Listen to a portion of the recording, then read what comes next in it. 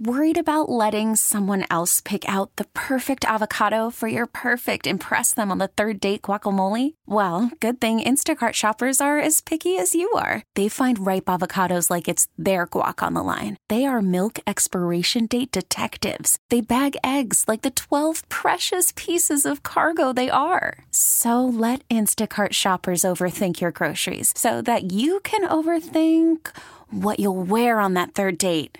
Download the Instacart app to get free delivery on your first 3 orders while supplies last. Minimum $10 per order. Additional terms apply. I'm Sandra, and I'm just the professional your small business was looking for. But you didn't hire me because you didn't use LinkedIn Jobs. LinkedIn has professionals you can't find anywhere else, including those who aren't actively looking for a new job, but might be open to the perfect role, like me. In a given month, over 70% of LinkedIn users don't visit other leading job sites. So if you're not looking on LinkedIn, you'll miss out on great candidates like Sandra. Start hiring professionals like a professional. Post your free job on linkedin.com/recommend today. Milwaukee, start your engines. It's time to talk about all things racing. NASCAR, IndyCar, sports cars, and Formula One. This is the Final Inspection Show, presented by the legendary Great Lakes Dragaway in Union Grove. Now, here's your host, Steve Zautke.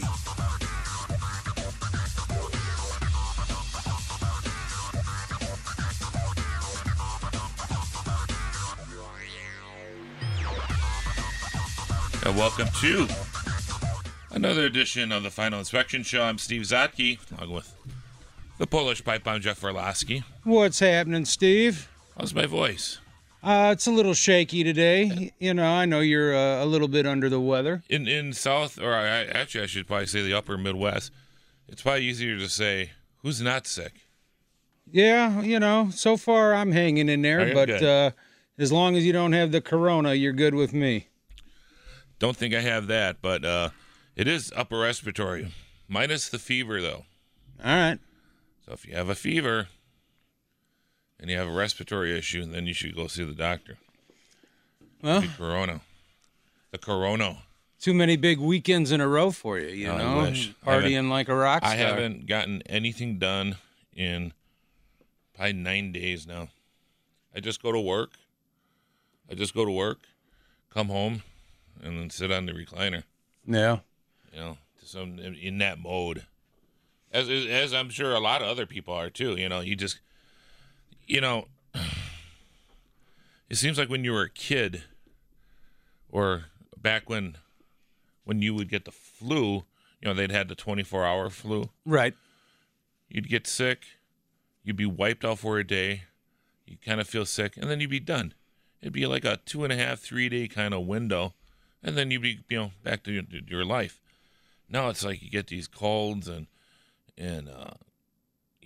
just respiratory issues and sinus infections that just linger, and they just don't want to let go. Well, it's like a hangover in your 40s. It's 10 times worse than it was back when you were young and partying like a rock star.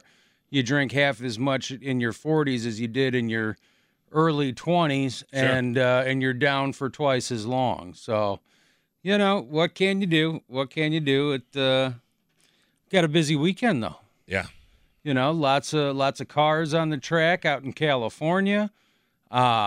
Which has been better as of late. It has been better, which, we were on this show very, very anti-Fontana for many years, and then the last 4 or 5 races, the track has seemed to kind of cured in and kind of has that age, and you got some tire wear, tire drop off in it. It's been more racy. Yeah. And, that was one of the things I really enjoyed about the race in Vegas is, you had cars on completely different strategies. You saw in the short run last weekend, Kevin Harvick was just straight dominating and would drive, straight to the lead and take a 4 or 5 second lead, 25, 30 laps into the run. Now all of a sudden he's, dropping back to 4th, to 5th because he had a short run car. Mm-hmm. And a lot of cars were set up for the long runs. And, unfortunately for Kevin Harvick and Harvick Nation, which I am a part of. Is there a card that comes with that? Yeah, I got the commemorative pair of underwear. Oh, okay. So, but it says Bush on it, right? Of course. Instead of pink, the girls have the ones that say pink on it. Yeah. This one says Bush. But for Kevin, the late caution came too late, and and somebody else, Blaney. Yeah. I mean, Blaney had that wrapped up. We'll talk to Dennis Michelsen in the next segment on this, but 20 cars on the lead lap. What happens at the end of these NASCAR races now? Calamity. Mm-hmm. It's all just bumper cars drive into each other, and now I wouldn't pit anymore with a couple laps to go. It's tough. You got certain tracks. 5 cars. You have certain tracks you have to. Atlanta, you have to. Well, there because it's so abrasive, but I mean, even then, because a lot of times you're not going to be able to get that full final lap. Oh, I know. It and that's what used to drive me crazy about the Xfinity series and the Truck series, is that there would be 10 laps to go, and it was like a college basketball game. Right. Yeah. Where the last 10 laps takes an hour and a half because it was just caution after caution, after red flag, after caution, after caution. And now the Cup Series is starting to get the same way. Because you have those drivers who drove like that working their way up. Right. And then, And nobody says anything about it. Drivers don't police themselves. Teams don't police themselves. And NASCAR doesn't police themselves. I know. It's frustrating. It is frustrating. But, heck of a win for your boy last week. I'm sure you were thrilled. But I'm at the age where I don't throw the remote. 10 years ago, though, that remote would have been against the wall. Yeah, I was just so disgusted to see him get a win like that. I mean, it's one thing, DW was at the end of his career, and he got a couple of cheap wins when he was running that 17 car with Silver. Who the hell is sponsoring it? Auto parts store. Western Auto. It's kind of a cool car. Remember that? Mm-hmm. And he lucked into 2 or 3 wins on gas mileage. But you had some, with that, you were like, is he going to make it? Is he not going to make it? Right. You see these at tracks like Michigan and that. So there's some drama there. And then, of course, we had it with Pocono too, with Boucher. But, I mean, when DW was doing it, okay, you had some different strategies and that I don't mind because you're trying something different. You're trying to, steal one in that. But, to win like that, and then to have a teammate, man, Blaney, I would have threw my helmet so hard against the transporter when I got back. I would have been so mad. Oh, yeah, I know. Because, wins are at such a premium. And, he's on a good team. He's got that going for him. But then, of all people, Logano. Keselowski, maybe. All right. But Logano, you just got it.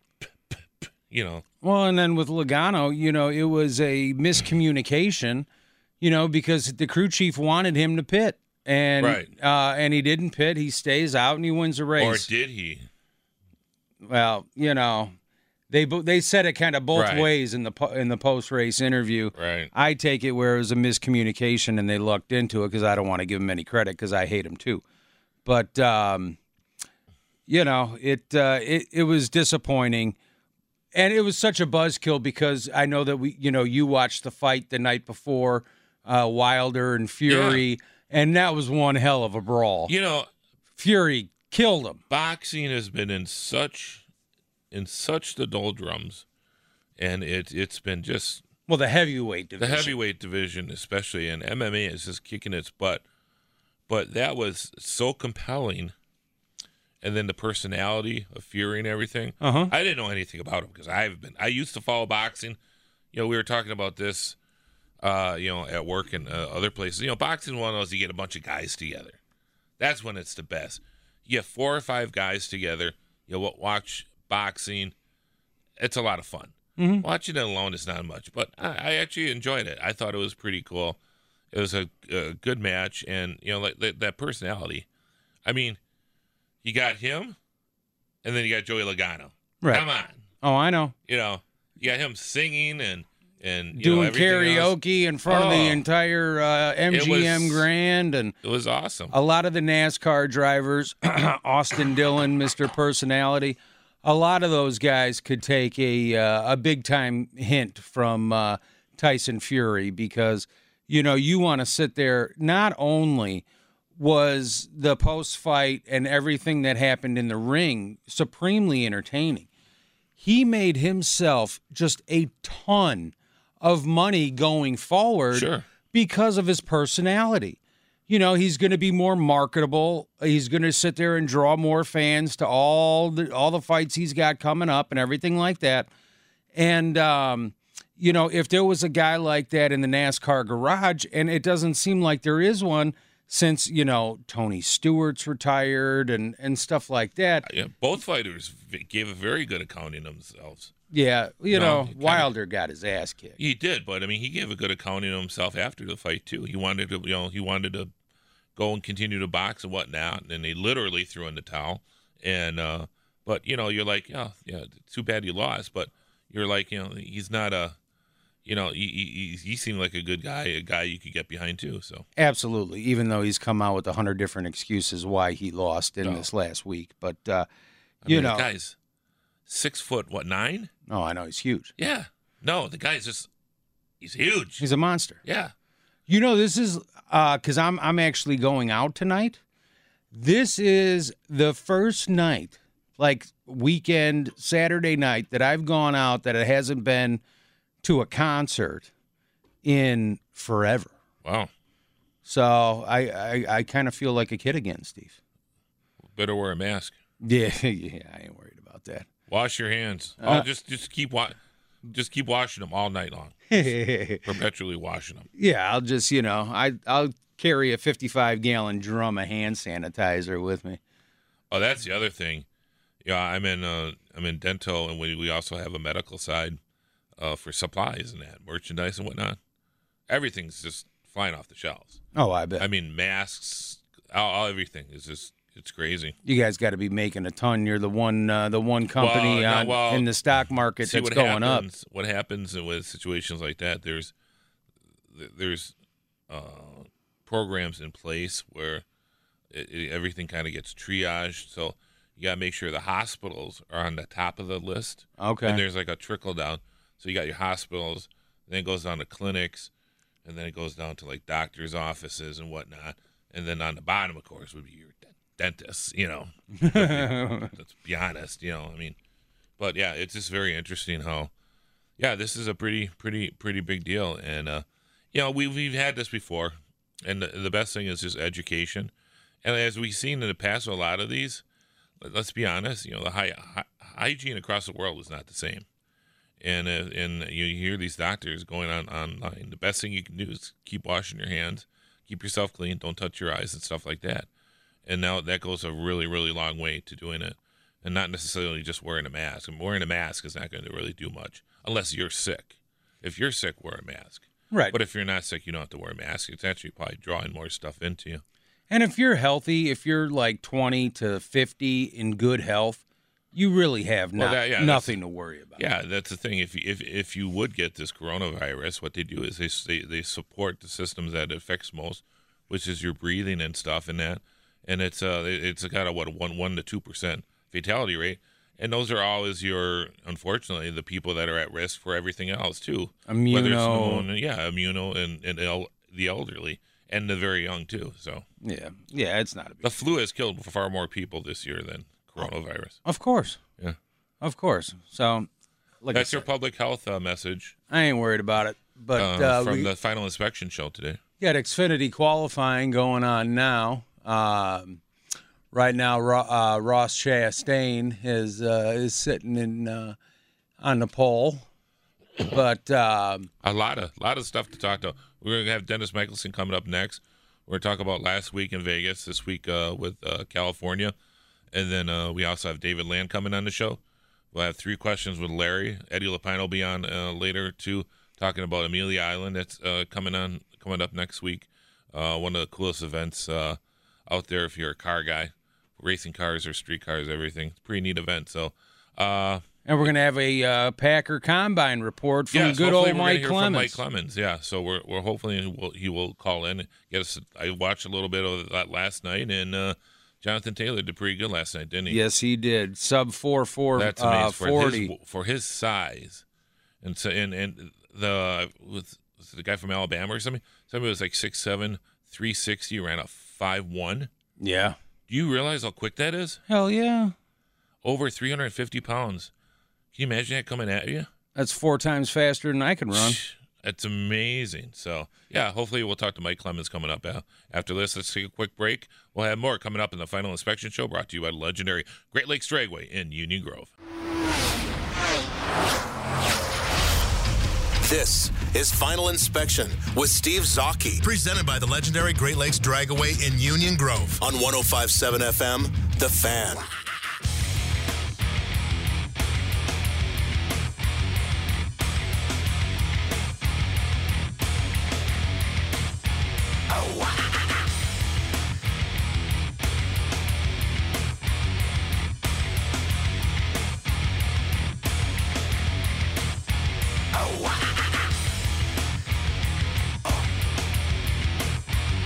And welcome back to the Final Inspection Show. Steve Zautke along with Jeff Orloski, the Polish pipe bomb. Joining us on the Great Midwest Bank Hotline, it is Dennis Michelsen. Dennis, thank you for coming on. You are quite welcome, and thank you for having my proper music to welcome me back, because I am disturbed. Always. Absolutely, you are. But Zautke, I was feeling fine this morning until you sent me a text. Now I think I have your cold. Yeah, I know. It's just brutal. You apparently didn't wash your hands before you sent the text message. No, actually, we have a typhoid Mary at work. I'm calling her out right now. Yeah. We have a small office, and she came in and just must have exploded. Her DNA everywhere. What are those things? The little things that attach. I posted on my Facebook. I posted a really cool video about how the coronavirus works, but on how the little things attached to things inside your body and replicate themselves. I mean, it looks disgusting, but it's just a fact of life.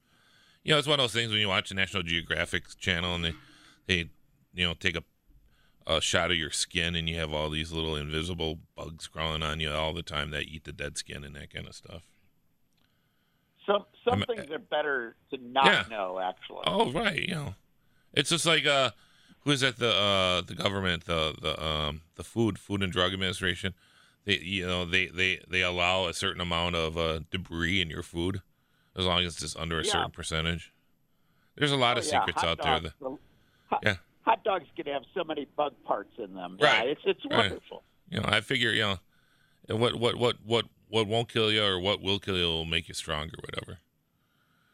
Yeah, the floor sweepings they add to the taste, you know. Dennis, to pit or not to pit? That is the question at Las Vegas.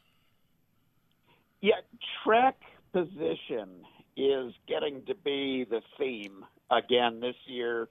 I mean, we even saw it at Daytona, at a quote unquote plate track, even though they're not technically restrictor plates the way they used to be. But you're still seeing track position and fuel mileage being what determines it, because guys don't have enough horsepower to finish a pass and to get away from anybody. And I'm not saying this to dump on NASCAR and say it's a lousy product.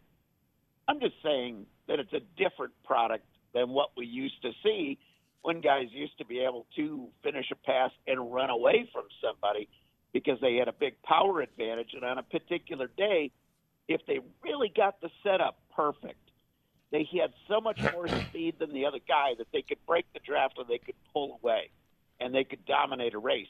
In today's NASCAR, that just is not possible, which means strategy is what it's all about. And it's the timing of the cautions, and it's just this.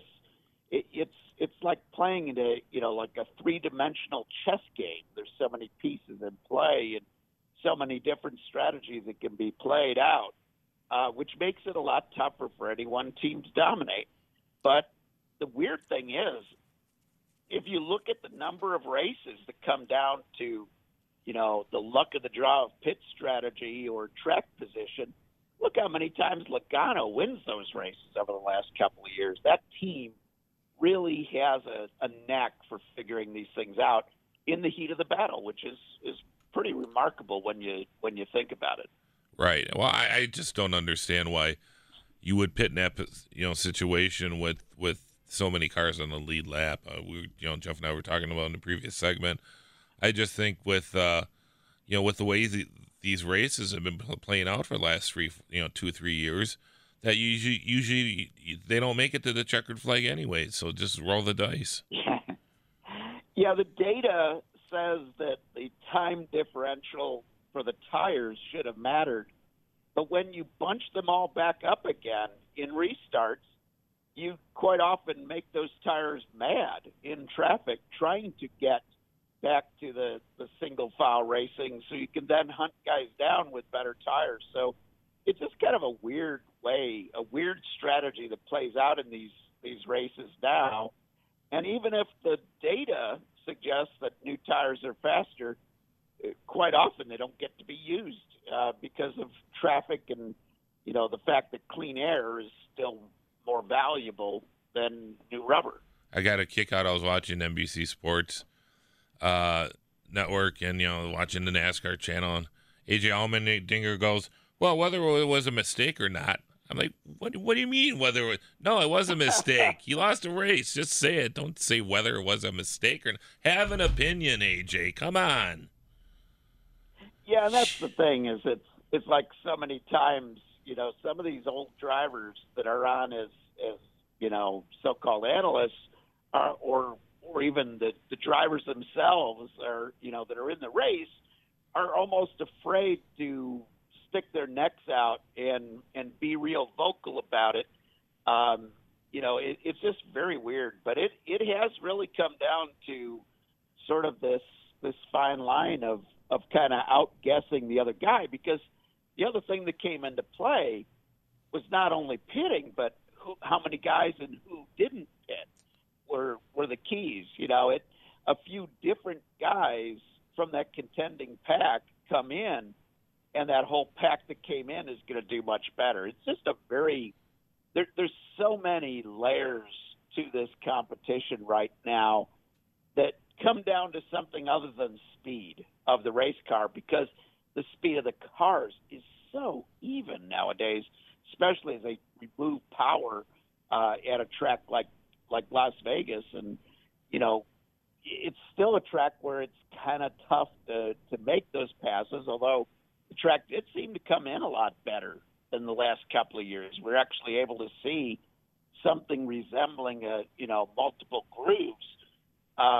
But, at a track like California this week, throw everything back into the mix, including weather.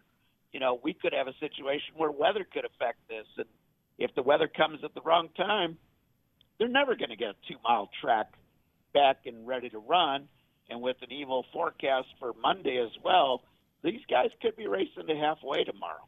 Oh, really? I thought it never rains in Southern California. Isn't that the song? Yeah, that's the song, but obviously the song is did not check with the forensic meteorologists before they wrote those lyrics. It is a kind of an unusual time, though, of the year. It's kind of late for Southern California to see the typical rains. Usually that's something that ends a few weeks earlier, which has always, been the time that they're drag racing up the road in Pomona. But yeah, it's going to be an interesting mix tomorrow, because it's not one of those deals where it's guaranteed to be an all-day heavy rain that's going to rain you out. The showers will be there, but it's going to be very sporadic in that inland empire of California near Fontana. So that adds another variable to the mix. And if they get the rain or not, it's going to be a much cooler day and more clouds tomorrow as well.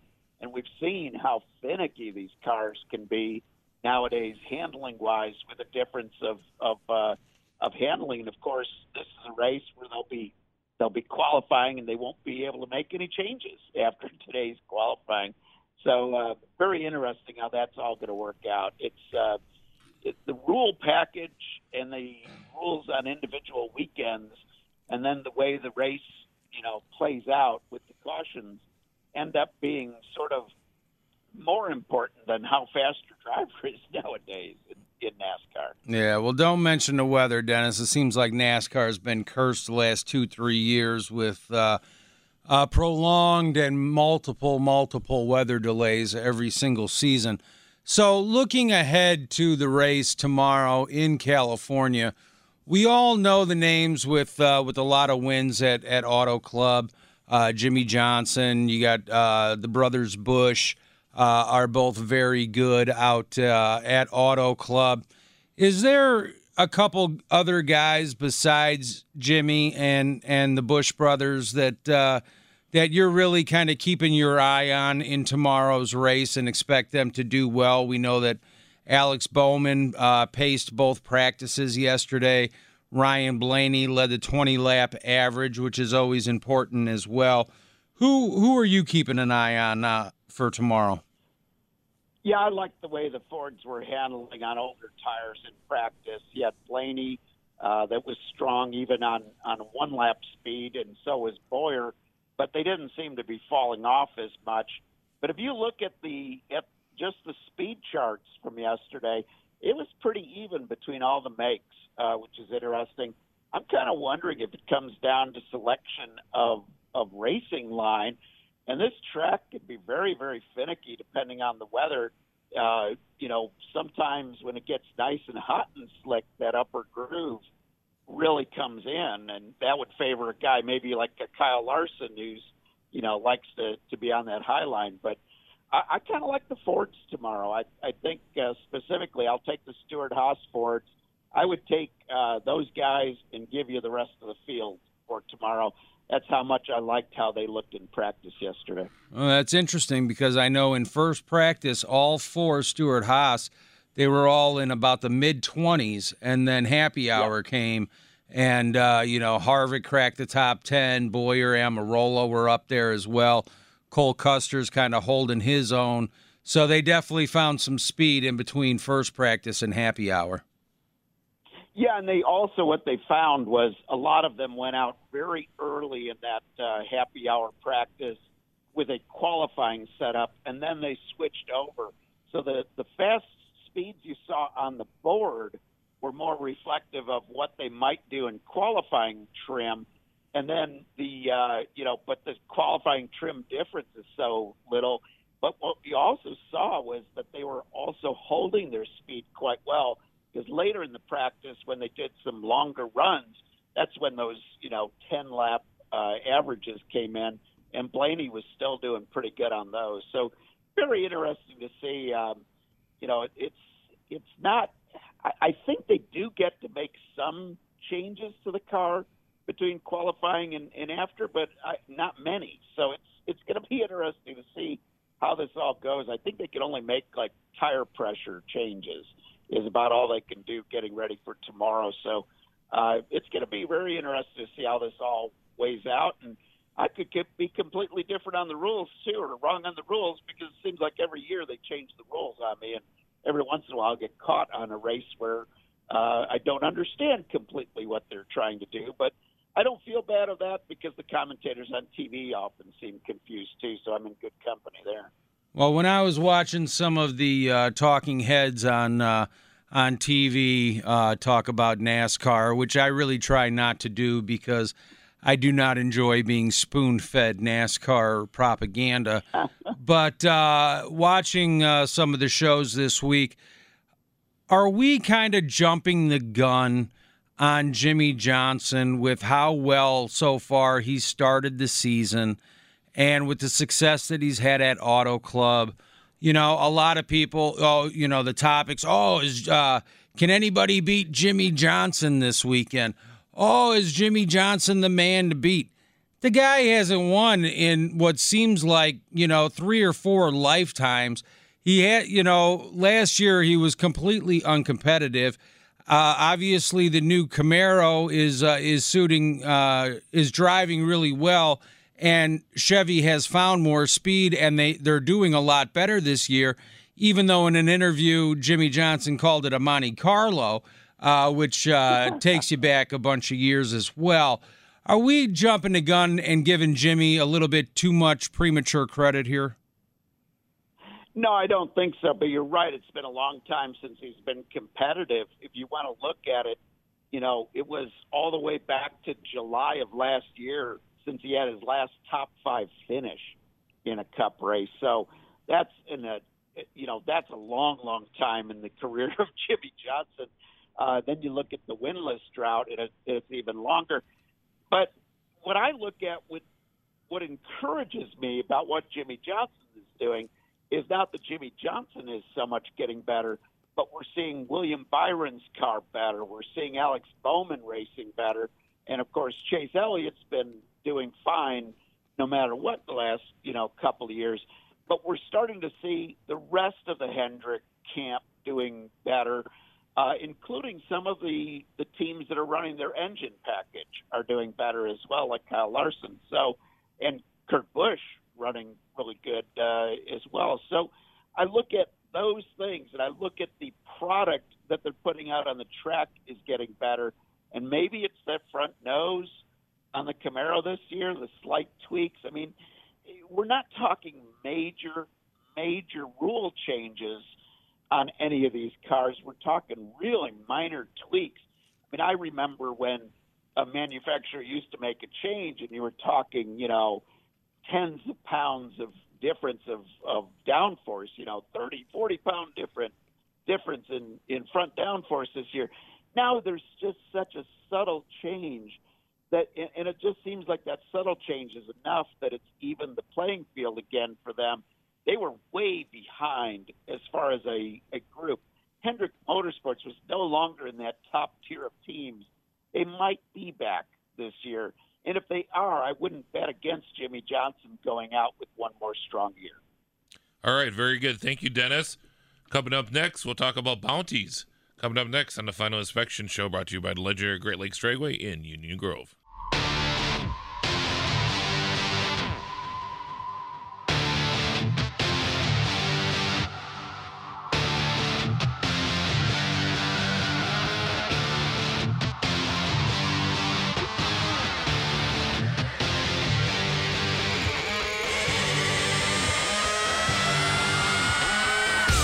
Welcome back to the Final Inspection Show. Steve Zautke along with Jeff Orloski. Joining us on the Great Midwest Bank Hotline once again, it is Dennis Michelsen. Dennis, thank you for once again joining the show. And I got to give credit to Kevin Harvick in that. He's bringing in some publicity to the Truck Series, isn't he, by doing this bounty? Yeah, he really is. But what I'd like to see publicity-wise in the Truck Series is some regular driver in the Truck Series racing for a chance to win his bounty by beating Kyle Busch. Wouldn't that be even better than another Cup guy beating someone? I mean, this is where the money's really needed. Right. Right now it's about $140,000 a race to rent a top-of-the-line truck to go truck racing. If you're going to spend that amount of money to win $100,000, I mean, that's sort of Washington D.C. math there. Losing 40% of the dough, costing you 40% more roughly. But yeah, I would have loved to have seen him put that bounty out and have Marcus Lemonis match it. If anybody could beat Kyle Busch in a race where Kyle is running, that's what really needs to be done. Let the truck regulars win some of that money. Yeah, I agree, Dennis. And also on the flip side, is this what we really want? Because all we've been doing for the last 5 years is bitching every time Kyle Busch is in the race. And then we wanted them to limit the Cup drivers that can race in the lower series. So they limit it in the Truck Series, in the Xfinity Series.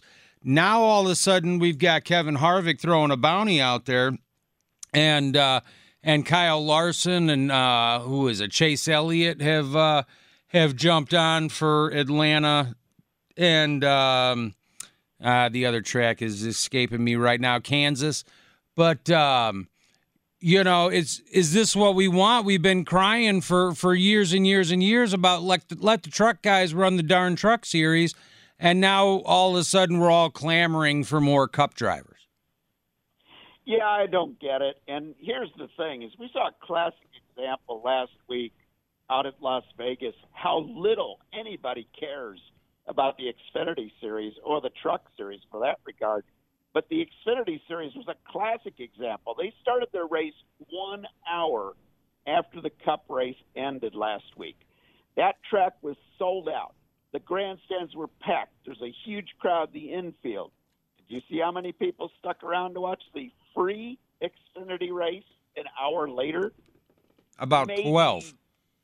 Yeah, maybe that's it. I mean, it was incredible how quickly that place emptied, and you only had to wait an hour to see a race for free, and you didn't stick around. If that doesn't send up a red flag that NASCAR's development series, which is what the trucks and Xfinity have sort of morphed into. Remember, the trucks used to be a home for guys like Joe Ruttman, for Mike Skinner, for a lot of these, Jack Sprague. All of these classy racing veterans who couldn't afford to go Cup racing or because of their age weren't attractive to Cup owners could find a home in the Truck Series. And at that time, getting in a truck or, getting the money together to go truck racing was maybe 10, 15% of what it costs to go Cup racing. Now it's at such an incredible amount of money that it takes to race in either the Xfinity or the Truck Series. You turn back the clock, and we couldn't see a Robbie Reiser and Matt Kenseth's story of pooling their savings and, getting on the old trailer and taking a trip down to North Carolina to race in a couple of Busch races back then. We never will see a story like that again because the cost of racing at those levels has gotten too expensive. You notice that Matt and Robbie didn't team up to come down and race a couple of Cup races. They couldn't afford to do that. But they could afford to run Busch Grand National back then because the cost was like 30% of what it costs to run Cup. Now it's closer to 85%. The only difference is you have to buy more tires to be at the Cup level. That's about the only difference now between the cost of running Cup versus Xfinity versus trucks. If you're just trying to get into the field, that is going to hurt those two series. And as we've seen, nobody cares. Nobody shows up to watch these races. The television ratings are minuscule compared to Cup, and I don't think any amount of Cup racers or Cup drivers running for a bounty is going to change that. What we need to see are good young drivers battling cagey old veterans like we used to see back when the Truck Series was just starting out, and racing at tracks that were a mile and less.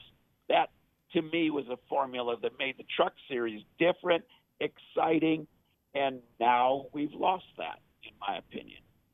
Very good, Dennis. I did want to circle back on Vegas. I wanted to mention this in the last segment. Matt DiBenedetto finished second at Vegas. I think with all the, I don't want to say controversy, but with Logano kind of stealing that win and Blaney that was in position to, that kind of got lost in the mix, didn't it? Oh, it did. And I'll tell you, after I put out my preseason power rankings over at frontstretch.com, I caught a lot of grief. You're just putting DiBenedetto in there because you either like the Wood brothers or it's that feel-good story. I thought he was one of the top 16 guys this year in the Cup Series, and I almost wanted to put him up in the top 12. That's how much I felt about that team and driver, because they are using Penske equipment. It's good equipment. And now we saw a classic example that this guy can get it done on an Indy-sized track. He's a tremendous talent. They got a good team. They got good equipment to start with. The Guido story might be one of the fun stories to chase this year. And he's also a really nice guy, and I think that comes off on TV too. He's It does. Very likable and humble guy, but a lot of talent. And just, it's like the guy who's finally getting a chance after, pitching in the minor leagues for 12 years, and now he finally comes up. It's like the Brewers, that catcher the Brewers had a few years ago. That finally got a chance to play after so many years in the minors, and he did pretty well down the stretch. That's the same kind of feel-good story we're seeing with this, and it's very enjoyable. Well, Dennis, we certainly appreciate you coming on the show. Who do you like this weekend in the Cup Series at California? I was going to take Blaney. That was my pick in the beginning, and I think I'm going to stick with him. And my goodness, what a great Kobe Bryant paint scheme tribute that they put on the car this week. Very fitting for running out in California. He was fast. I'm gonna stick with Blaney. I think he's got a good chance this week. Do you want to go out for an Xfinity one too? Xfinity? I'm going to take Brandon Jones in the Xfinity. Good old number 19 is going to be my pick. Brandon Jones, all 120 pounds of him. Okay. All right. All right, Dennis, thank you so much for coming on the show. Hopefully I'll have a normal voice next week.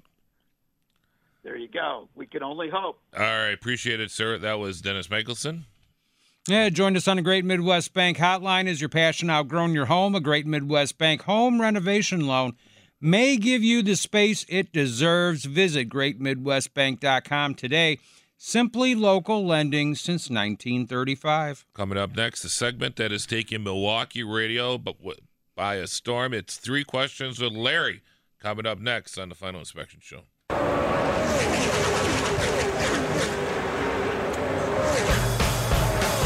This is Final Inspection with Steve Zautke, presented by the legendary Great Lakes Dragaway in Union Grove on 105.7 FM, The Fan.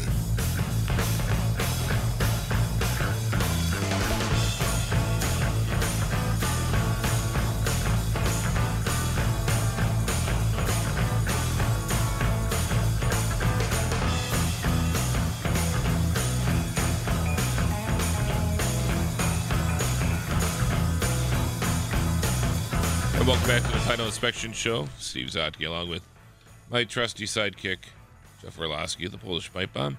Joining us on the Great Midwest Bank Hotline, all the way from downtown Pewaukee, it is Larry Janicek. Larry, welcome to the show, sir. Thank you, Steve.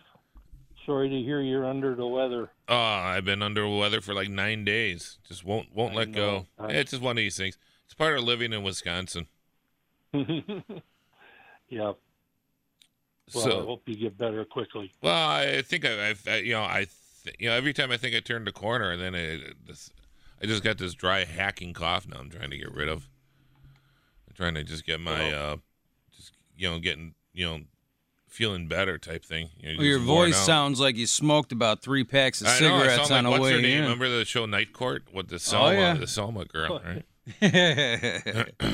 I love that show, Marky Post. And, underrated. Very. Marky Post was. She was hot. Yes, that's. She was a looker. Mm-hmm. And Lara Kett, wasn't he the attorney or something there? Yeah.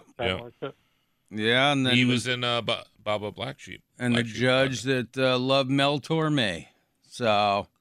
Yes. That Velvet Fog. One hell of a show. All right, Larry, you got 3 questions for the soon-to-be dead guy here? Yep, I do. Okay, this first one is hypothetical. There's a good young driver that's good in both open-wheel cars and in stock car type cars. He's got $1 million in sponsorship backing. What does that get him in open-wheel racing and or stock car racing? What can a guy with $1 million in sponsorship get for that kind of money?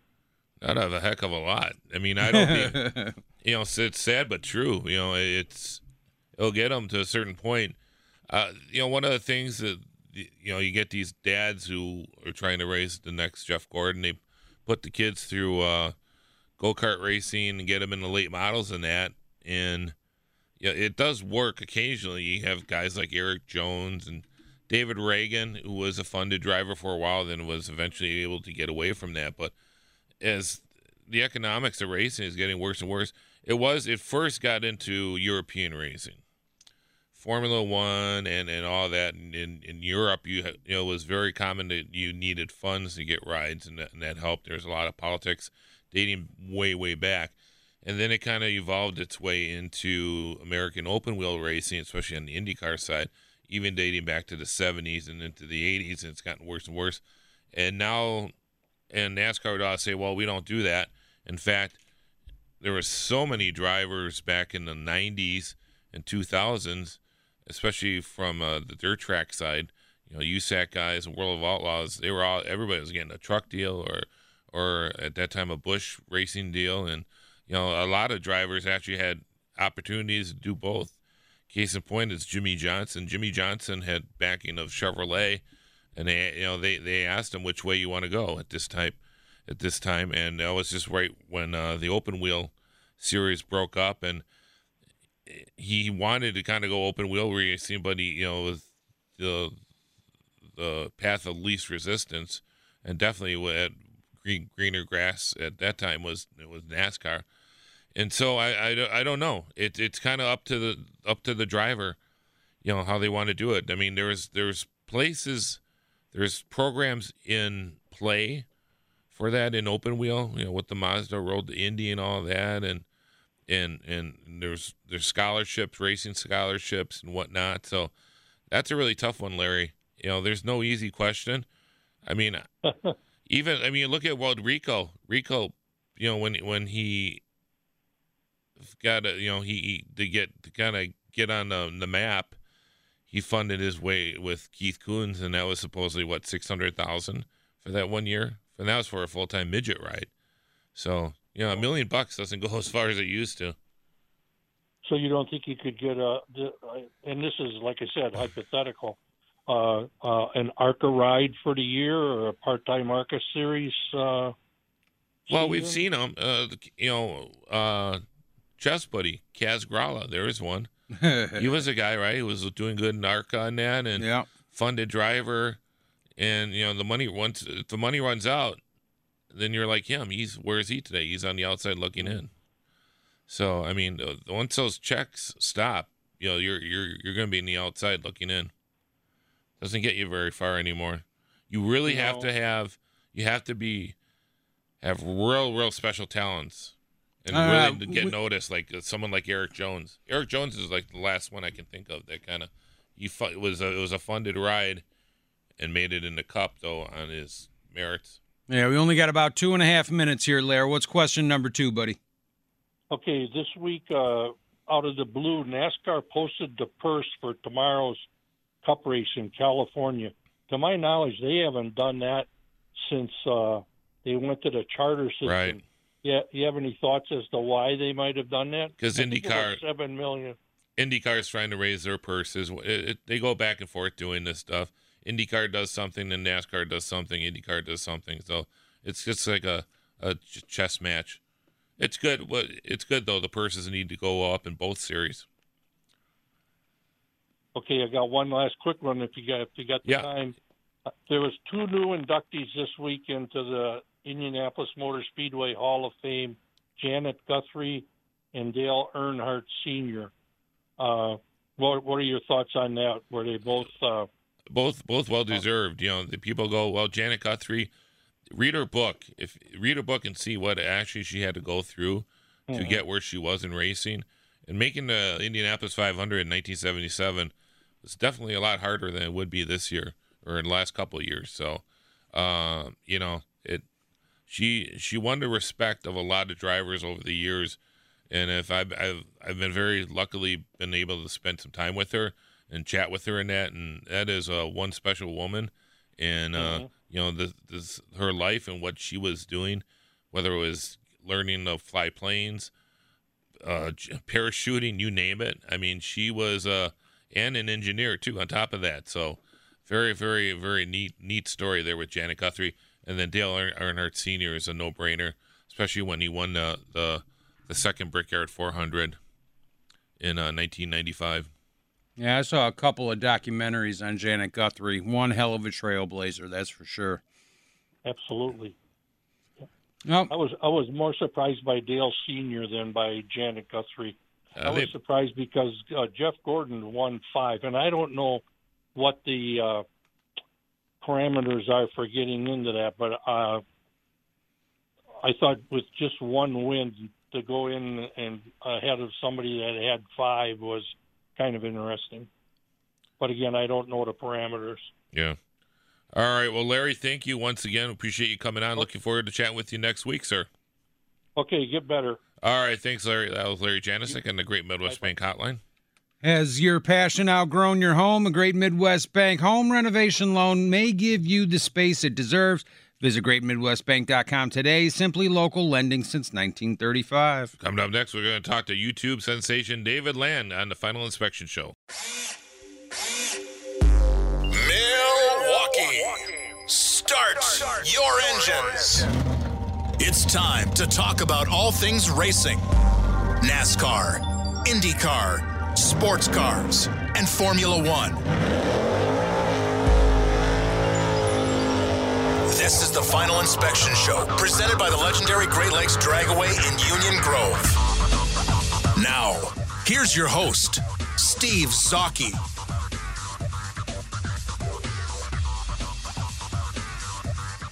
Welcome back to the Final Inspection Show here on Sports Radio 105.7 FM. The Fan, Jeff Orloski, the Polish Pipe Bomb. Along with Steve Zautke, we go back right out to the Great Midwest Bank Hotline. Welcome in YouTube sensation, Mr. David Land. David, how we doing today, boss? Ooh, I like when Jeff does the intro. YouTube sensation. I'm trying to save my voice. Going back a couple weeks now, one of the biggest stories in auto racing so far in this very young NASCAR season was the crash and injuries that Ryan Newman suffered. And you had an awesome video on, the style of racing and everything like that NASCAR is looking for and getting on these quote-unquote plate tracks. Now that you're a couple weeks removed and, we see that, Newman is going to be okay. He's going to survive. He's walking. He went back to the race shop this week and all that. What's your take on everything now? Is it still the same as when you posted that great video right after the race? Well, first of all, I'd like to certainly say that I'm very happy that Ryan Newman appears that he's going to be able to live his life and get back into the cockpit. I think, when we were sitting there Monday night, it looked like we were preparing for the worst, and so from that perspective, I'm just very happy. But, I don't think my opinion has changed very much. I think the only thing that's really changed is that once again, and we've kind of seen this with Austin Dillon and a few other examples, is NASCAR has dodged another bullet. Many of the problems that led to the Ryan Newman crash and how severe it was kind of comes from this style of, it's not even really the style of racing, because I don't know if you can really ever change NASCAR super speedway racing because of the nature of the track. I mean, even if you took the restrictor plates off, I think they'd still probably run in a pack for most of the race. So you can't really change the nature of it. But what you can do is reduce the amount of chances that there are for a serious accident to take place. And my big problem with the Daytona 500 was it wasn't the Daytona 500. It was the Daytona 522. And the last lap of the race took place 3 or 4 times because they kept wrecking, and because of the overtime rules, they kept extending the race on and on and on and on. They finally got their close finish, but it came at the price of Ryan Newman ending up in the hospital. So that was my big problem with it. That's my big point of contention is I would like NASCAR to take a look at some of this stuff because they're going back to Daytona at the end of the year, right before the playoffs. That race is going to be insane. There's going to be a lot of risks taken. and I just hope somebody doesn't get hurt there, but we'll just have to see. Yeah, I think that's one hell of a point, and I'm 1,000% with you. If you have a race called the Daytona 500, 500 means it's 500 miles long. It doesn't mean that it's 500 miles and goes on forever until there's nobody left to drive. It means that it's 500 miles. The Coca-Cola 600 should end at 600 miles. It shouldn't be the 625. It shouldn't be the 608. It should be 600 miles. That seems very elementary to an idiot like myself, David. Sure, and I've actually, of all the gimmicks NASCAR has kind of implemented, one of the ones that I for a while defended was the green-white checker, because I kind of understand that NASCAR fans in particular, and this isn't a slam by any stretch of the imagination, but they want to see a green flag finish, and I totally understand that. I totally get that. And in a lot of ways, I agree. I mean, it is a bummer when a race ends under the caution and you don't get to see, the two or three guys who are running up front, duel for the win when somebody in the back wrecks and they have to throw a yellow. That being said, I think what happened on Monday a couple of weeks ago kind of exposed some of the issue with running so many extra laps. It's not just from a purity standpoint; it's from a safety standpoint, because you would assume, most racing drivers, they are going to lay it on the line on the last lap of the race. And if you only have to do that once, that's fine. That's an acceptable risk, in my opinion. When you do it 3 or 4 or 5 times, not only is it kind of dumb that the race is going on way longer than the scheduled distance, but it also increases that risk factor. And that's the big point of contention I have these days.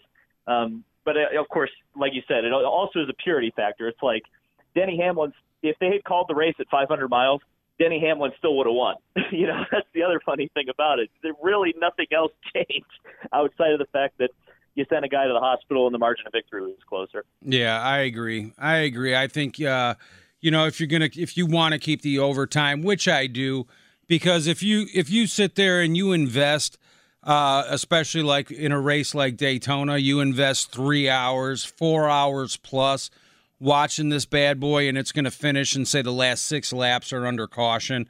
That sucks. So if you want to give it one shot, at an overtime at the end, I'm fine with that. But to keep it going and going and going and going just seems absolutely ridiculous. So, yeah, no, that's the thing. I think that's where you can look at an overtime. I think if you can manage, you shouldn't run the last 6 laps under caution. And we've even seen, like, if you compare IndyCar, they will throw a red flag, just bring everybody into the pits, clean everything up, and then go green, send them out of the pits and go green the next time by, and at least give an attempt to try to give the fans a green flag finish. But like you said, I think everybody's kind of establishing now that just constantly, it shouldn't be on NASCAR to dictate whether a race finishes under green or not. I think the drivers really should be responsible for that, and that's where people should be, upset or whatever, place their blame. If the drivers can't handle a 2-lap shootout without wrecking, that's just the way it goes. I think a good compromise, like you said, would probably be just doing one overtime and just having that, just whatever happens. Talking with David Landon, the Great Midwest Bank Hotline.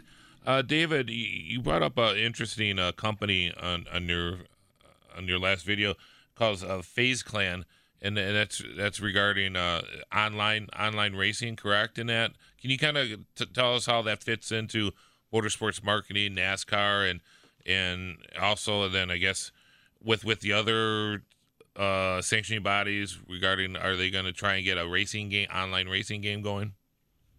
So believe it or not, there's a new partnership, and NASCAR's really been good about this for the last couple of months, couple of years, has been trying to expand into different markets. So they've had an outreach to Barstool Sports, and now they're looking into the esports stuff. They've got their own iRacing series that's officially sanctioned by them with iRacing, but they are actively reaching out to gaming companies and gaming organizations.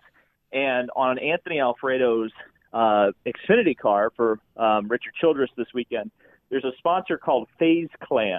And what FaZe Clan is, believe it or not, it's not even anything related to racing as of yet. I don't even think they have a racing-centric esports team. But they are like a gaming company, which was just essentially started on the internet through YouTube and Facebook and kind of social media engagement. Their kind of wheelhouse is like Call of Duty, Fortnite, Halo, if you go back in the day, kind of first-person shooter games, and they've just become very popular. Many of their top gamers on the Call of Duty scene are in that organization. And so the idea, I guess, for NASCAR is if you can get these guys to come to the races, get them organized, get them to make content at the races, you may be able to convert some people who are just, Call of Duty gamers to maybe check out NASCAR Heat or check out iRacing or come to a race because one of the guys from FaZe Clan is going to be there. It's an interesting marketing strategy. I don't know how it's going to work out for them, but I think it's worth a shot for sure.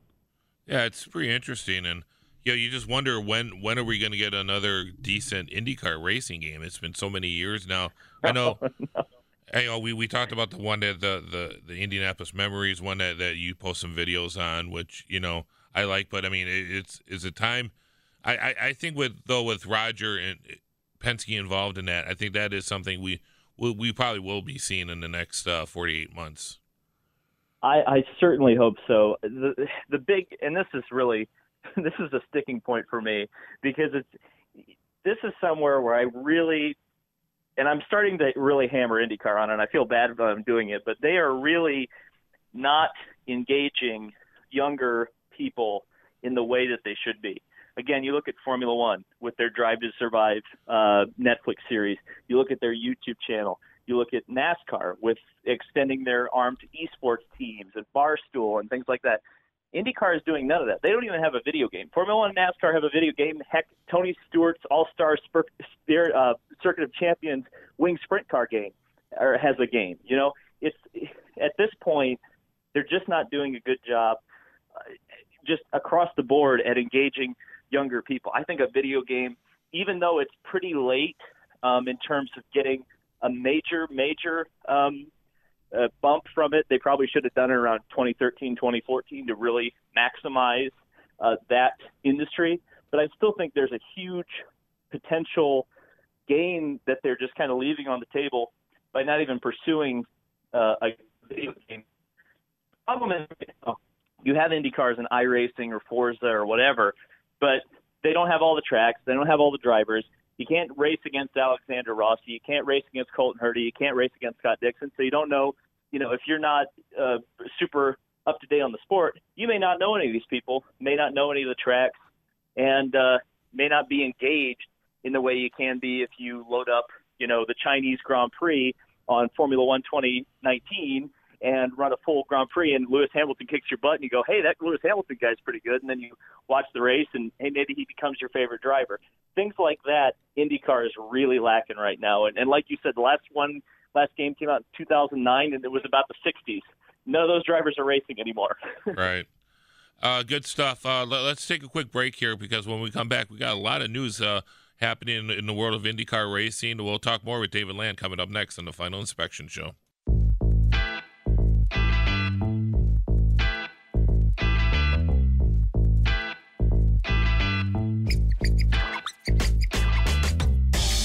And welcome back to the Final Inspection Show. It's been a fun show. My voice is, I think I might make it, Jeff. It sounds like you're going to. You sound strong. You sound strong. Trying to pace it. You're manning up very well, Steve. I give you a lot of credit. I'm just happy that I'm not hacking on the air. Well, I'm glad you're not hacking on me. Had to mute the mic a couple times, but so far so good. You're doing good, my friend. But it helps when you have fantastic guests. Yes, it does. Including David Land. Welcome back to the show, sir. Yeah, I can do all the talking for you, Steve. I hope you end up feeling better. I'm sorry to hear that you're sick. Just part of the, as you know, it's part of life in the upper Midwest in the late fall and early spring. Just it's part of the deal, unfortunately. He's just begging for sympathy. Don't play into it. Hey, finally got some news. Fernando Alonso, and it makes sense where he landed, doesn't it? Oh yeah, Fernando Alonso, McLaren. It's so funny because if you went into a coma since the end of May and you woke up right now and heard that announcement, you probably wouldn't have been surprised. But everything that's happened in between then, I think this is actually a little bit more surprising than on the surface it would look, because this saga has continued this entire year. You thought he was maybe going to Andretti, then he wasn't. There may have been something with Honda. What about Toyota? He had cut his contract with McLaren. Would McLaren take him back? Of course, McLaren merged with Arrow Schmidt-Peterson, so there was maybe a hang-up there. There were so many things that changed and happened between last May and this upcoming May. To get to this point is just kind of funny. It's all gone in a gigantic circle. Hopefully it doesn't end up with him going back on the trailer again, but it'll give us a lot to talk about in the next couple of months, that's for sure. It certainly does, and I it does make sense that they would run the Indy Grand Prix this time, especially after all the problems they had last year, doesn't it? Oh God, I hope they do. I mean, they had to have learned, right? I mean, it's and to Alonso's credit, he specifically mentioned because he was asked by Lee Diffie on I think it was a Sky Sports interview that was also aired on NBC. Would they consider doing the GP? And Fernando was pretty adamant that, like, look, the guys like Elio, some of the bigger names who show up for just this race, they run the GP, and it's not to try to perform in the GP. It's to get that pit stop practice, do leak checks. So many of the things that they had troubles with in last month of May, they probably would have found. I mean, they would have realized that they had the tools wrong, in the wrong country in the GP, because they probably would have had to make adjustments, and they would have gone, oh, this is completely wrong. What's the problem? Oh, we're using metric rather than imperial. Stuff like that they would have found if they'd run the GP. Now, obviously, the fact that McLaren has bought into an established team with Schmidt-Peterson Motorsports, that's going to help that process anyway. But still, this is not going to be a full-time team that Alonso is going to be running for. This is an Indy 500 only team. He's going to have some great support. I have no doubt about that. But putting all those people together, I think it only benefits them to run at least one race. If I were them, I'd probably be trying to make some plans to show up at St. Pete or Long Beach or whatever, just to continue to get some of those reps in before you get to the April 30th test at the Indianapolis Motor Speedway, and then you launch into the month of May, and then it becomes crunch time, because you've only got a week of practice, then you got 2 days of qualifying, and as we saw last year, you bet the car in the paint shop, the backup anyway, because no one is a slouch. Even if the Juncos Racing, they were not slouches. They had that backup car ready to go and ready to run 227.5 miles an hour over 4 laps, and they bumped him out of the field. So, if there's 35, 36, 37 cars there, none of them are going to be – I wouldn't count any of them out to get into the field, and you just can't operate that way. And speaking of getting jobs, James Hinchcliffe not only got one job, he got 2 jobs over the week. Yes, he's gonna run the Indianapolis 500 in an orange car number 29 for Andretti Autosport, which is pretty funny to think about, considering that probably would have been Fernando Alonso's seat with a new sponsor, Genesis. He's also going to run the Indy GP as well as the Texas Motor Speedway round, because they are the title sponsor of that as well. And again, you're seeing what really the kind of model that Fernando should be following is that this is a 6th Andretti Autosport team. They're running the GP. They're getting those reps in, and they're getting prepared for the Indianapolis 500. And of course, James also, at the races that he's not going to be actually racing at, he's going to be commentating in the pits for NBC. And I think they're also going to send him out to some IMSA races as well as the Brickyard 400. So we're going to get to see a lot more of Hinch than I think we kind of worried that we weren't going to get to see him after he kind of got unceremoniously dumped from Schmidt's team last year. It's disgusting how good he is on TV. That's true. I think it's Robin Miller that always says Hinch is going to take their job someday. Oh, I know. He's an absolute natural, especially, I mean, I was talking to somebody, and the Hinchcliffe Honda commercial came on last year. I said, he's really a race car driver. She's like, really? I'm trying to remember if it was here or somewhere else, or whoever I was talking to, they were like, Oh, I did. I thought he was like an actor. No, this guy's really an IndyCar driver. That's how good he is. Well, there are so many drivers. If you think, though, of over the course of history, a guy like Hinchcliffe isn't totally unique. I'm sure your friend David Hobbs is a great example. Sure. You think of Tom Sneva, or you think of Bobby Unser or Sam Posey. A lot of these drivers have the gift of gab, and so it's nice to kind of see that the next generation hasn't lost that. And Hinch is definitely. I'll tell you what, too, though. If you watch that testing broadcast, Tony Kanaan was really good in the booth. Very knowledgeable, entertaining, and informative. And I thought he did a great job too. So there may be two fairly current IndyCar drivers ending up on NBC very soon. Interesting. And then also, I got to admit, I was skeptical when I heard the Citroen Buell deal. With the new team and everything. How many times have we heard these new teams come about at this time of the year, and then by May they're gone? But looks like they actually have a driver too, Spencer Pigot, driving for them in an alliance too. Yes, the alliance is with Ray Hall, Letterman, Lanigan. So that's the third car that usually goes to Oriole Serbia. But I think Spencer is a good choice. He's raced for that team before. And, of course, a lot of people forget he was on the front row last year with Ed Carpenter at the Indy 500. So he's not exactly a slouch.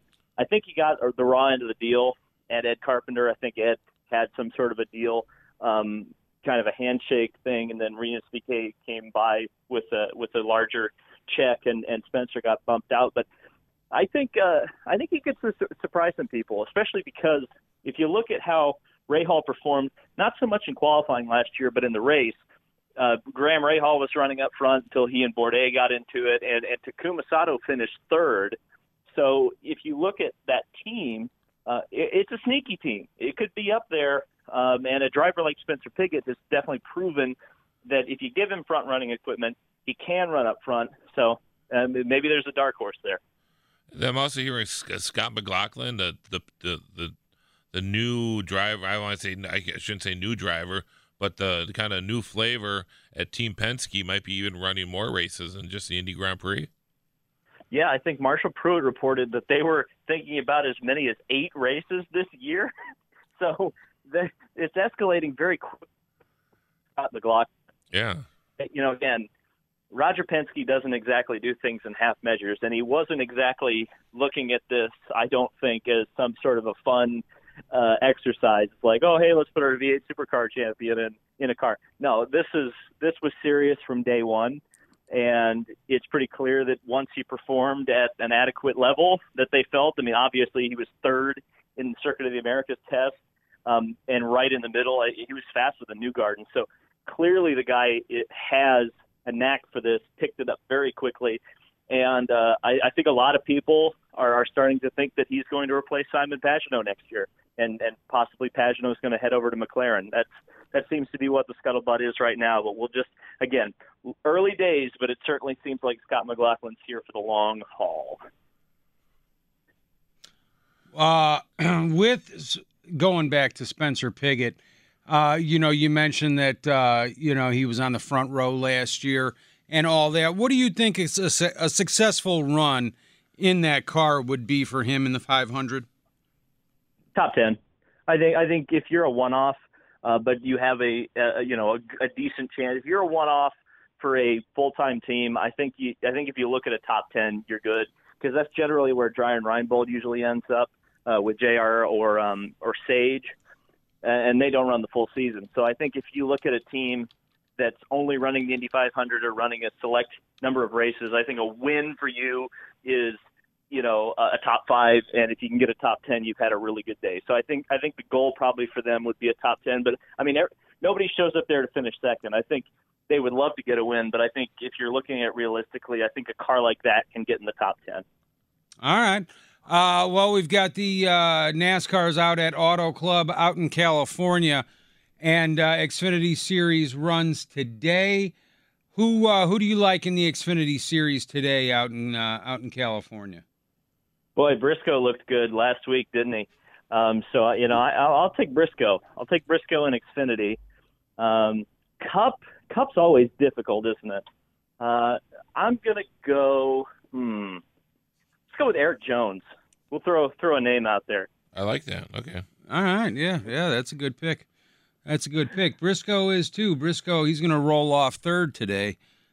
So qualifying just wrapped up for the Xfinity Series. You got Brandon Jones on the pole, Harrison Burton riding shotgun, and then Briscoe in third. So that's a good pick. There we go. Now watch, he's gonna blow an engine in the first lap, and it'll just completely make me look stupid. But well, hey, at least he'll be doing better than Suarez, who couldn't even make the start of the race a week or two ago. So as long as it's on the first lap and he takes the green flag, he's doing okay. Yeah, we had a somewhat high-profile bump in the Daytona 500. That's the first time that's happened in quite a few years. Yeah, absolutely. That was a shocker, especially, Suarez. NASCAR won't admit it, but they definitely want him to be successful, and you could see why. He's got his own little fan club that follows him all over the place, and he's an entertaining guy. I root for him, and so they want him to succeed, and then that happened, and you just shook your head, and it was like, really? Come on, man. So yeah, that was an uphill battle for sure for Suarez. I mean, I did feel bad for him, but it is nice every now and then to remember that, hey, the dual races actually might matter still. That would be nice, yeah. Well, yeah, they considering that.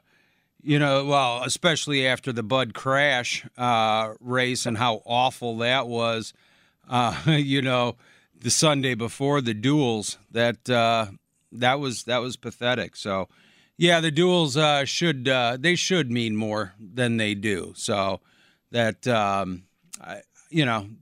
good point. So what about for Sunday's race with the big guys? You said Eric Jones. Eric Jones. Yep, I got it on here. That's right. Qualifying. Yeah, sorry if I jumped ahead there. Qualifying there gets underway in about a minute or two. So we'll see where Jones slots in here later. But yeah, good picks, David. I like it. What's the latest at David Land on YouTube? Well, we just uploaded a video yesterday, like you said, talking about this week in racing, everything that happened.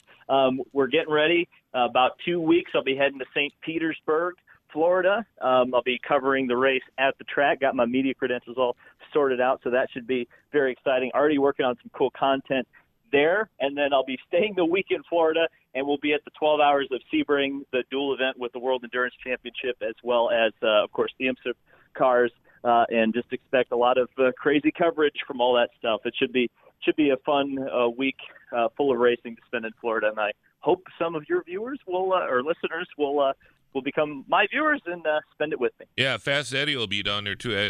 Eddie LePine, I'm going to have you two hook up down there, so it should be a good time. David, thank you for coming on the show. Appreciate everything you do, man. Sounds good. Thank you so much. All right, that was David Land on the Great Midwest Bank Hotline. Has your passion outgrown your home? A Great Midwest Bank home renovation loan may give you the space it deserves. Visit GreatMidwestBank.com today. Simply local lending since 1935. You don't need to be a YouTube sensation to use Great Midwest Bank. So, just because your name doesn't happen to be David Land, you can still use them as well. Coming up next, hopefully we're going to be talking with Mike Clemens, talking some combine stuff from Indianapolis and how that impacts the Green Bay Packers. Coming up next.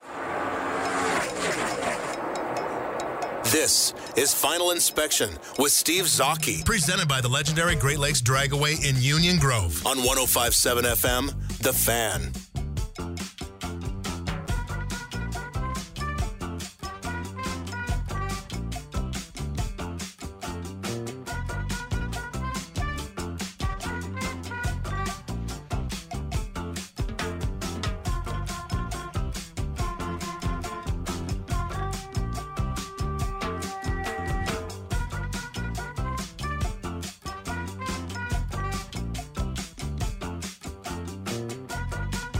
And welcome back to the Final Inspection Show. Steve Zautke along with Jeff Orloski. Mike Clemens will be joining us in a few minutes here.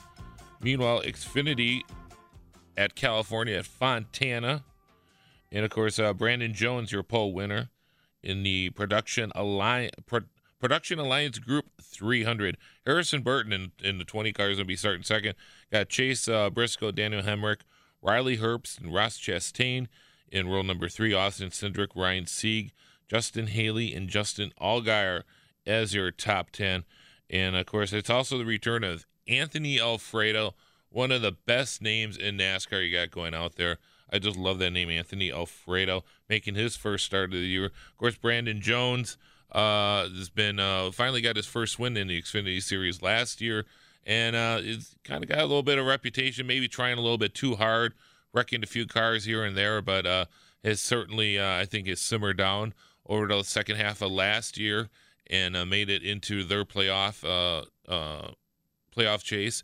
And I think he's kind of turning the page a bit. With some drivers, it takes a little bit further. One driver who's kind of been kind of like the next guy who's ready to step up, I think, has been looking very good is Chase Briscoe, of course, in that 98 car. And there was some concern whether he'd be even running this year full-time in the Xfinity Series. And Ford was able to put together a package for him, and he is running. Of course, we're going to be talking to Mike Clemens here in just a moment. In fact, joining us now on the Great Midwest Big Hotline, it is Mike Clemens. Hey, Steve, Jeff, how you guys? Pretty good. How about you, sir? Pretty good. So I think the biggest news is the speed out of Jonathan Taylor yesterday. How surprised were the people down there with his 4.39 speed in the 40? Well, they said it was an impressive workout. And it's funny because we talked to Jonathan earlier in the week, and some of the national guys are saying, okay, so even though he rushed for 2,000 yards 3 consecutive years, the knock on him was wondering if he really had breakaway speed that could get him into the first or second round of the NFL draft as a running back. And they said, how fast do you think you can run? He says, I'm going to try and break that 4.4 mark. But in terms of this stuff about, breakaway speed, he said, just watch the film. And there were some Jonathan Taylor fans that said, wow. I mean, that's a new Jonathan Taylor because he's always been so humble or anything. But, Steve, he came to the combine with a purpose, and so he runs a 4.37 last night.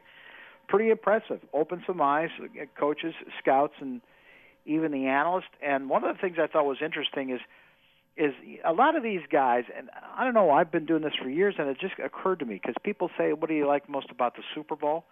And I say that these players, they've reached the mountaintop, so they take a moment to open up and tell their stories. And then I realized, we even get that more from these rookies at the Combine, because he doesn't have to answer to Wisconsin anymore, and he hasn't been hired by an NFL team. So these players are their own people, and they got some pretty interesting stories, like Jonathan Taylor from the Badgers saying, when he grew up in Jersey, he watched a lot of Houston Texans football, and Arian Foster, their running back, he adopted his style. That influenced him the most as a kid. Mm-hmm. Arian Foster was really smooth in and out his cuts for his size. So me being kind of a bigger back whatsoever, making sure that when I play smooth so that it looks natural. And I thought it was just kind of like rhythm and poetry in my eyes. Yeah, that was a good cut, Mike. Yeah. So he, ended up running a great time like that, did well in the drills, and obviously, he helped out his stock. What about obviously there's a lot of talk about Packers need receivers, and I know that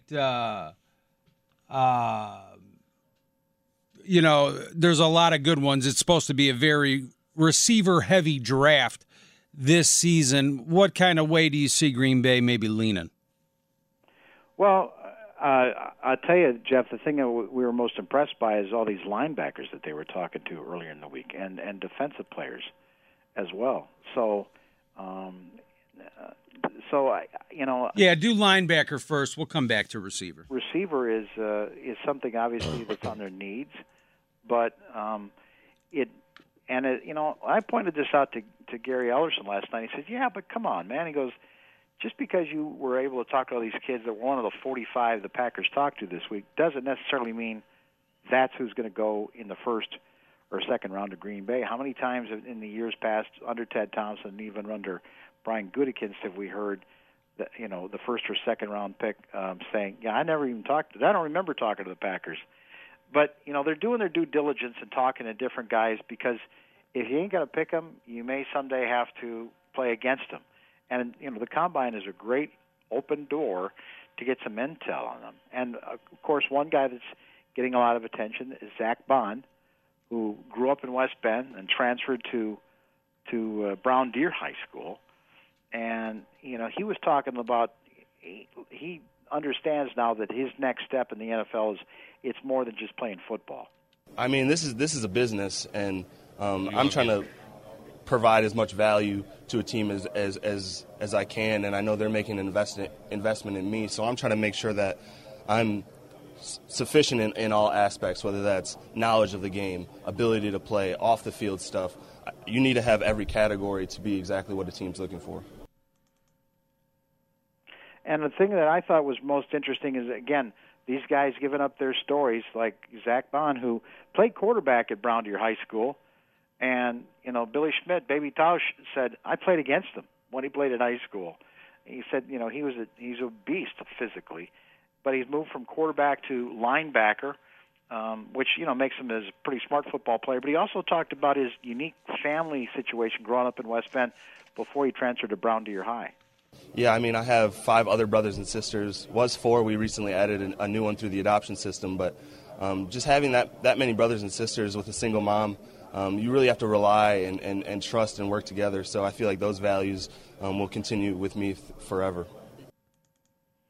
So one of the guys that we talked to at this, guys, was Tristan Wirfs, it was Patrick Queen. Now, some of the mock drafts have got him as the Packers' first-round pick at number 30. Played at LSU, national championship team, hybrid-type player, and we asked him if he'd been interviewed by the Green Bay Packers. Devin White, Deion Jones, Quan Alexander, Woquan Smith, those type of guys, just trying to take every little piece, like I said, from those guys. Everybody has a different part of their game that they can highlight, and I try to get a little piece of them. Yeah, I mean, he talked about, those are the guys that he's tried to model. He said, he's talked to the Packers, he's talked to the Raiders, several other teams, but, this guy's a speedy hybrid linebacker that obviously, the Packers feel that they need to do a better job of stopping the run. Tristan Wirfs is a guy that Patrick Queen also said, and Zach Bond from the Badgers, the right tackle for Kirk Ferentz and Iowa, just a beast. This is a guy who can, lift 450 pounds. He's 6'5", had a nice time. I think he had a 4.87, 6'5", 4.87 in the 40.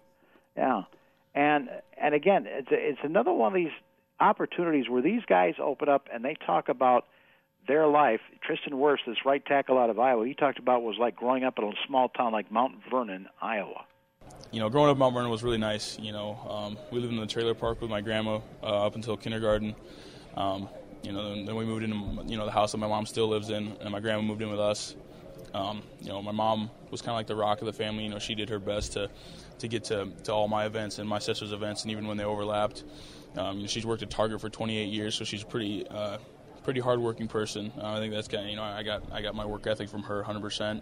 My sister's going to graduate in May, and she's going to go to Wartburg College to study psychology. I think my favorite part, growing up in Mount Vernon was, getting to play all 4 sports with my buddies. Going from sport to sport to sport all year long. Getting to compete with them, and it's nice. You go from you got your travel baseball teams or whatever, and when you're a kid. And you get to know all their siblings, all their their parents and everything. So it's just being part of a tight-knit community like that, it's pretty special. Pretty impressive story, right? I mean, the things that he overcame to become a guy who will likely go in the first round of the NFL draft. Yeah, absolutely. Yeah. Absolutely. So, Jeff, you mentioned about wide receivers. That's obviously a need for the Packers. Now, one of the things, too, that I have found interesting is that, some of the guys were able to talk to the agents that were in the building because they had their meeting Thursday. And, ESPN, Rob from ESPN and Milwaukee Journal Sentinel and even Sports Illustrated able to sit down with some of those agents. And so they're talking about, like, Austin Hooper, who's 26, coming out of the Atlanta Falcons, he's going to be a free agent. He might be in play, and that the Packers have inquired with his agent about, keep the phone open when we get to March 18th and free agency. So that would probably solve the problems at tight end. I mean, Jimmy Graham's going to be 33 and, signed a $30 million deal that, frankly, he's come up short in these last 3 years. Joe Sherbert, the pride of Waukesha, former Badgers linebacker, now working for the Cleveland Browns. He's going to be a free agent, and the Packers are one of the teams that have lined up and talked to his agent as well. And so those are just some of the free agents that they may use to try and solve some of their problems heading into 2020. Then there's guys that are in the draft. Now, Quintez Cephas is the wide receiver out of the Badgers, who, was able to get that, double not guilty verdict last summer, and it saved his college career, had a big season. He benched 23 times, 225 pounds as a 6-foot wide receiver. Pretty amazing. And I asked him about, when you get to the NFL now, if you're going to play for the 49ers or even Matt LaFleur, these receivers are, you're supposed to be responsible for blocking for the running backs like Aaron Jones. Talk about, your blocking downfield for Jonathan Taylor your last year at Wisconsin. Yes, sir. Being a tough, competitive player in the run game and being a complete receiver was something that I wanted to do. Being at Wisconsin, it was the reason I made my decision to go to Wisconsin, because I knew it would challenge me to be a complete receiver, to be a run blocker and catch balls and make, help change Wisconsin's offense to give them down the field threats. And, in the run game, JT, we know he can get to the second level really fast. And being in position is key. It can make a 8-yard gain, a 30-yard gain, or a touchdown. So Coach always emphasized that we're the difference in the run game, and we took that very seriously. And, that's definitely something that I want to do to separate myself at the next level, being a complete receiver. Was there something Paul Christ told you in this past season, like, hey, you're there, nice job, and did you lay somebody out that they played back on film? Right. One time Kendrick had a end around and against Michigan State, and I was able to get my block, and I put the guy on his back, and that was something, the O-line loves when they see receivers doing things like that, blocking and, fighting hard when the ball is not in their hands, and that's how you really gain respect at that level, and that's something that I really enjoyed. So Quintez Cephas, making some waves there. Unfortunately, though, I think what turned out to be the slowest time of the wide receivers in the 40-yard dash. And then we got to talk to Mike McCarthy. It was great to touch base with him.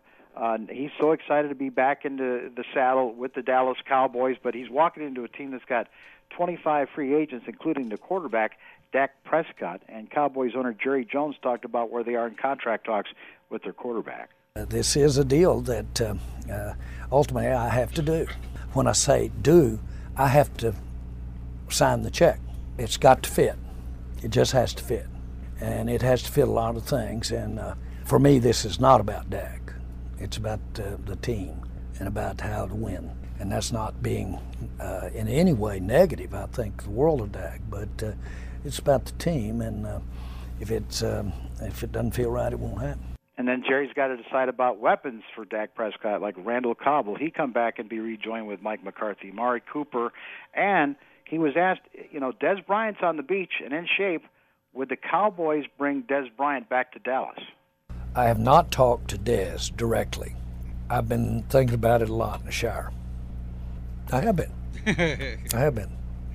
I'm not dismissing it. I mean, I don't want to sound like it should be dismissed by saying that. Right. I'm thinking about it. Steve, he's thinking about him in the shower. That's ironic because I've been thinking about Jerry Jones in the shower. So I guess it's a big circle, isn't it, Jeff? Scary, very scary. Mike, thank you so much. Appreciate you coming on. Were you able to get down to St. Elmo's when you were down in Indianapolis? I did not. You know why? Because if you don't book before you get down there, forget about it because it's booked for there's plenty of coaches and GMs in there. having the shrimp cocktail and the steaks. But we had a couple of good meals down there. All you got to do is show up and say, hey, I'm Clem Dog. Yeah. I want a table for 10, Yeah. but it's just me. I like elbow room. Yeah. Tell Goody to move over. I'm getting my steak. Absolutely. Mike, thank you so much. I appreciate you joining the show, and good stuff as always. Fantastic. Love hearing it, and just next stop is the draft, isn't it, for you? It is. Thanks, guys. All right. Mike Clemens on the Great Midwest Bank Hotline. He's always fantastic. He is. Love the coverage from Clem. Has your passion outgrown your home? A Great Midwest Bank home renovation loan may give you the space it deserves. Visit greatmidwestbank.com today. Simply local lending since 1935. Coming up next from RacingNation.com, Fast Eddie LePine on the Final Inspection Show. And welcome back to the Final Inspection Show, brought to you by the legendary Great Lakes Dragway in Union Grove. Joining us on the Great Midwest Bank Hotline from RacingNation.com, it is Eddie LePine. Welcome to the show, sir. Hey, guys. How are you today? Pretty good. Hey, it's the 25th annual Amelia Island Concourse, which is just north. It's held just north of Jacksonville, Florida. Really, really cool event. Probably one of the top concourse on the East Coast. This year it's pretty special because they're going to be honoring a guy who's been in the news a lot lately, and that is Roger Penske. And of course, what is Roger Penske known for? And that's winning a lot of Indianapolis 500s. And I guess they're going to have 5 Indianapolis 500 winning cars at the Amelia Island Concourse, as well as a few others. And of course, one of my favorite one, of course, is the first one, and that's the 72 M16 Offie that was driven by the late Mark Donahue. And Eddie, when you think of Penske and Amelia, it's certainly going to be pretty special this year, isn't it? Well, I mean, a couple minutes, but I could take a half hour just saying how big a deal this is going to be for Bill Warner and his whole cast of people. That this Concorde was rated the best in the world a couple years ago by the international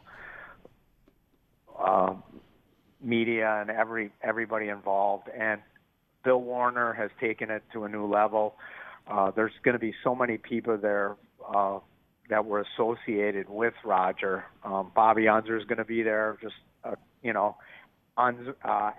Jr. There's just going to be so many people involved with Penske organization, 30 cars that Penske has raced over the years. And what better person to honor, finally to nail him down, because it's not a race weekend. They literally moved the show up a week because it's normally the same weekend as St. Pete Grand Prix. And for this to happen, I think it's just going to be an incredible – this will be my 16th or 17th Amelia Island. And I think Bill Warner is just going to make this just a memorable one, definitely. Yeah, it's pretty neat. I got a buddy of mine who's helping out he's actually rebuilding and getting it ready for the concourse, a 1968 Eagle Chevrolet. That was the first Indy car driven by Mark Donahue, and that car will be at the event too. So, I mean, they're actually on right now. They're actually working on the car, getting it, doing the final preps on it, putting the engine in, doing all the suspension components and whatnot. So, they're thrashing on that to get that down there. That's one of the very pretty cars too. One of your buddies is going to be there. He's making the trek. I talked to him the other day on the phone. Was a man by the name of George Fomer. I called him on his birthday. Excellent. And he answered the phone. What the hell do you want? And 86. Yep. And he told me he was never going to make the trek to the East Coast again. He's just, his travel days are over with, but he said this is one that he's coming to, and what better person to be there is Mr. Fomer himself, talking about the 917 Porsche, one of the most famous and iconic cars in the Penske stable. Yep, and that's, of course, the Amelia Island Concourse, 25th annual Amelia Concourse next week. You can look them up online at ameliaconcourse.org. for ticket information and that. It's a must-attend event, and you can also follow it online too. There'll be things you'll be able to follow it all weekend long on Facebook Live and all sorts of stuff that if you're not able to make it, you can follow it along. So it should be a neat event. Switching gears back to NASCAR, Eddie, let's do our picks for Cal Fontana. What do you got in the Xfinity Series? Briscoe. Briscoe, I like that pick. And then Cup, what do you think? I got to go with I've been tossing this one up, but I'm going to go with Kyle Busch. I think he's going to break out Busch. All right, Jeff, what do you like? In the Xfinity Series, I'll take Cindric. For the big boys, give me DiBenedetto. Matt DiBenedetto, I like that. I'm going to go with Brad Keselowski in the Cup Series, and I'm going to go chalk with the Xfinity Series with Chase Briscoe. Eddie, thank you so much. Appreciate it. You joined in the show. I also like to thank David Land and Dennis Michelsen and Larry Janasek for joining the show, and my voice for making it the entire 2 hours. And let's not forget Mike Clemens for all that good stuff from the Combine in Indianapolis. Thank you for listening. We'll talk to you next week.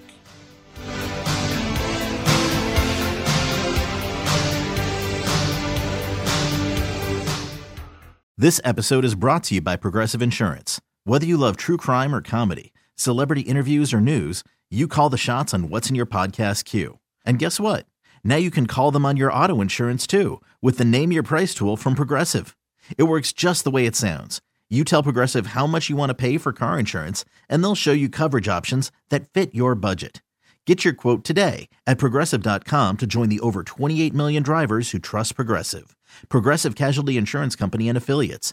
Price and coverage match limited by state law.